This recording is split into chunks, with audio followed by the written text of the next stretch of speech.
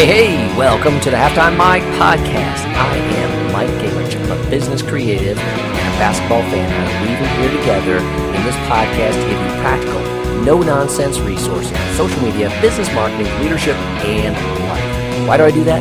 Because the adjustments you can make at halftime can help your business win the game in the second half. You ready to go? Let's dive into this week's episode. Hey, hello. This is Mike Gingrich once again. Good to be with you on another Alive with Mike. And this week, we're going to talk about how to grow the organic traffic to your website. Now, just break that down a little bit. Organic traffic means natural traffic that you don't pay for. So in this time, we're not talking about, paid ads or paid Google ads that will drive traffic there. We're just talking about the natural, the organic.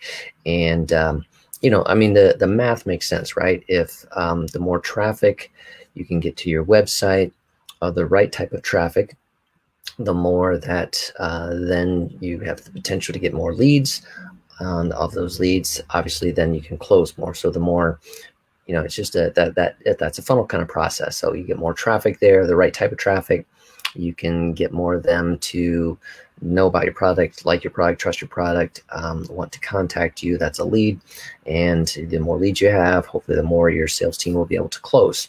But the key then in 2020, 2021, moving forward, always it's about getting more traffic to your website. So, how do you do that? We're going to talk about a process of that today. And so, the first step in that is to kind of say, okay, what do we want to do with this traffic? And where are we at? And how are we going to, measure success? So you need to get a baseline. What is your traffic generally, for the past year?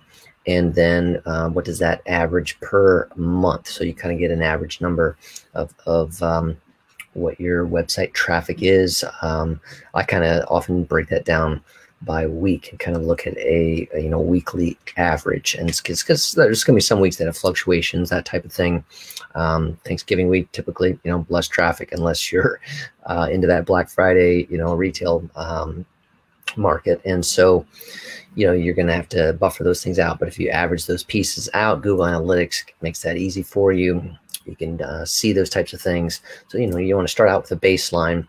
And then you want to say, what are our goals? So do we want to try to, increase it by, X percent? Is it, in the next, and then have a time frame on that. So, and don't be, totally unrealistic. Don't say we want to double in the next 6 months. So that might be unrealistic, but too aggressive. But based on what your resources are going to apply to that.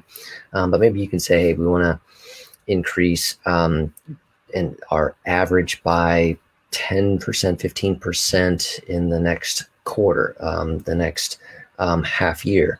And for the year, we want to increase our website traffic by 25%, those types of pieces. So take a look at your strategies. So that's traffic. And then, maybe even a part of that is then leads out of that. So, maybe your leads, whatever you're averaging, let's just say that you're averaging 10 a week off your website now. And, you want to get that up to, so that you're averaging 20 within the next year. So that can be a goal. All right. So now we've identified some goals in step one. Then, the next piece is we need to know who that target audience is that we want to target. So you make sure you're doing some demographic kind of research here. So there's two ways to go about that. Number one is analyzing your existing clients, so basically what types of clients are doing business with you and that like to do business with you. So what demographics fit them, what region, what size, if it's B2C, then you have to kind of go into demographics as a male, as a female, as age. If it's B2B, then you are looking at business size, business location, business industry, what's wanting to do business with you and where do you want to grow, and where are you seeing growth opportunities. So take a look at that. So that's one way is to look at your existing client base. Number two, identify is there a variation of that that is a target client that you want? So it's to develop that persona from that. And the third way to take a look at that is to take a look at your website traffic now. So you can say who you are attracting. That can help you define, but does that fit who's buying from you? But take a look at website demographics. Google Analytics gives you a bunch of that now. And you want to come up with ultimately that target audience, and that's going to generate the most business for you. We want to develop content for them to increase website traffic. Is relevant traffic. It's not just generic traffic kind of thing. So the next stage in that is maybe you want to take a look at what is happening in your industry. So take a look at some competitors. You probably know who some of those competitors are, and then you can take a look at using some site tools. The Ahrefs is a website that will allow you to put in any URL and give you some information on that URL, so that you can do some competitor research that way. There are a lot of more tools out there, but you can do some competitive research, even take a look at maybe the competitors' social media. What kind of things are they sharing? Go to their blog. What kind of posts are they writing and having out there? So you want to analyze that both for kind of an assessment of the competition, but also to draw some ideas from that you can adapt, you can sharpen. And then also take a look outside of your industry. What are others doing well that you can learn from in nearby industries? So we have manufacturing clients, and they can learn from each other in the different industries. So a boat manufacturer can learn from a grain bin manufacturer. They can see some various things, or a tractor manufacturer. You can see what they're doing. You can adapt. Would this work for our industry? How would we do that? Okay, so now we've kind of gotten we know what our goals are. We know who we want to get to the site, and we know what some of our competitors doing. Now it's time to kind of break that down into some content. So based on that content, we saw in that competitor research what they're writing about, what our target audience wants to hear about, what are some topics that we want to write about. So you can just generate the topic, and then there are tools on site that can help you generate. If you just Google this, generate blog title ideas, and that will give you suggestions based on your term to develop the titles for those. And that's key in this. You want to have the next step then, as you begin writing, is you want to have, one of the most important things is to write captivating titles, because the title's often going to be, if it's just going to a blog page, that's the title's the first thing they see, and it's usually bigger. Okay. If it is shared in social media, often the social media tools pull in the title, and so that title needs to captivate, needs to speak, needs to capture attention.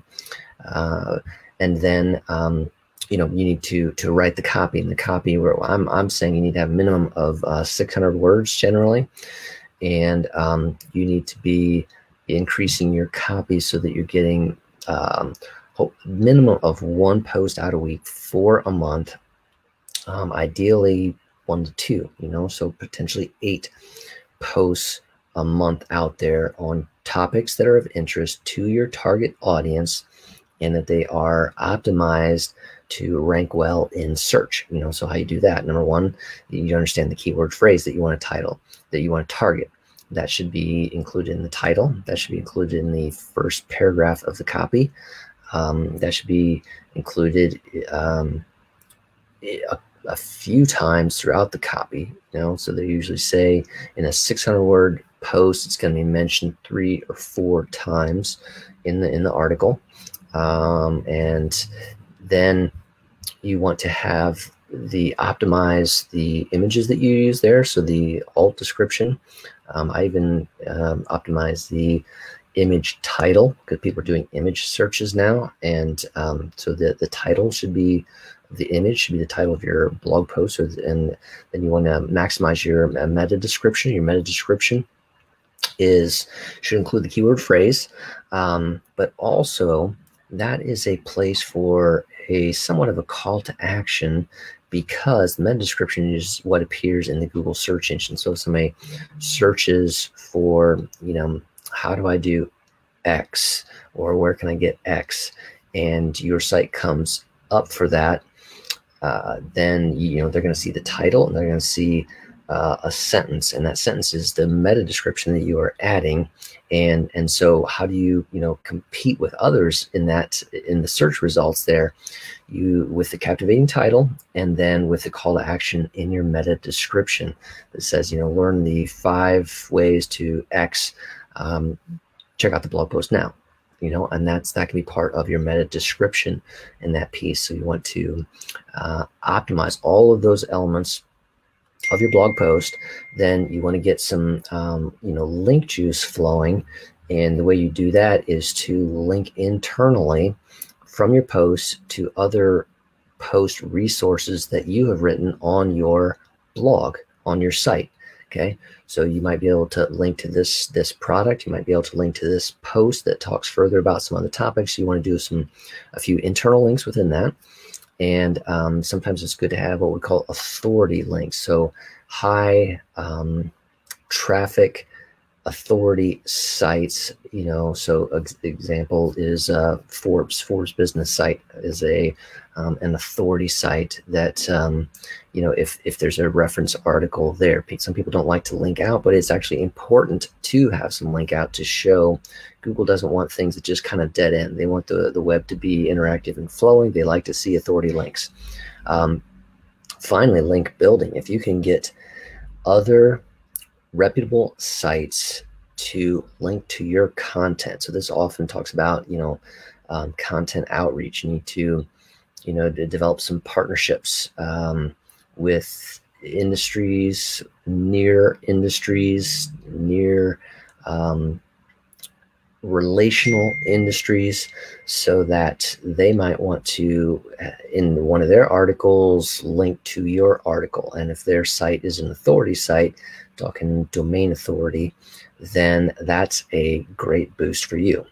So it's not just any website that's out there, but it is websites that already have great traffic, great strength.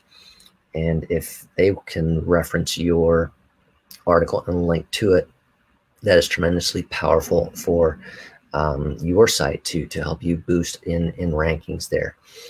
So that's some of the components. I think that as you take a look at 2021 to get more website traffic, start with those components there. Take a look at your briefly again in review. Take a look at your strategies and goals. Break down some things. How do we want to increase traffic? And then who is that target audience? What do they look like? How do we speak to them? How do we reach them with the content that we're going to write?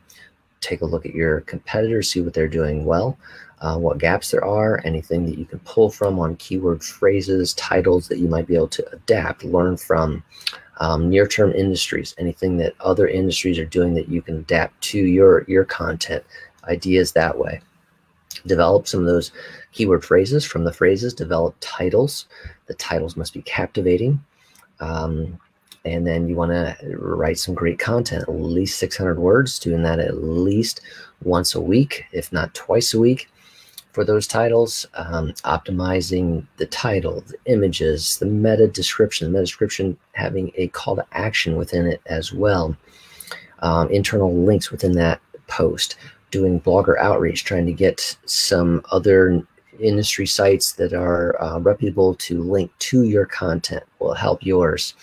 And then, of course, finally ending up, sharing that on social media, sharing that via email to your list, so that you're maximizing that content, getting out there in multiple ways and getting in front of people. That's how you develop a strategy for developing more traffic to your website. So I want to encourage you to take a look at that as you kind of wind down 2020 and take a look at your goals for 2021. All right. This is Mike with another Live with Mike. Hopefully that's helpful. Give me some ideas on strengthening that copy on your website. Till next time, take care.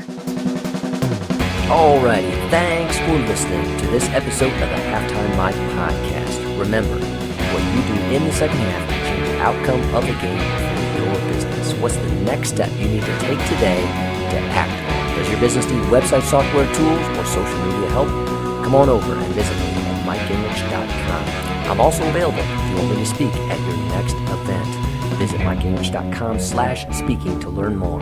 Join me again for another episode of the Halftime Mike podcast, because I am your no-nonsense guy, adding value to you to help you win the game in the second half.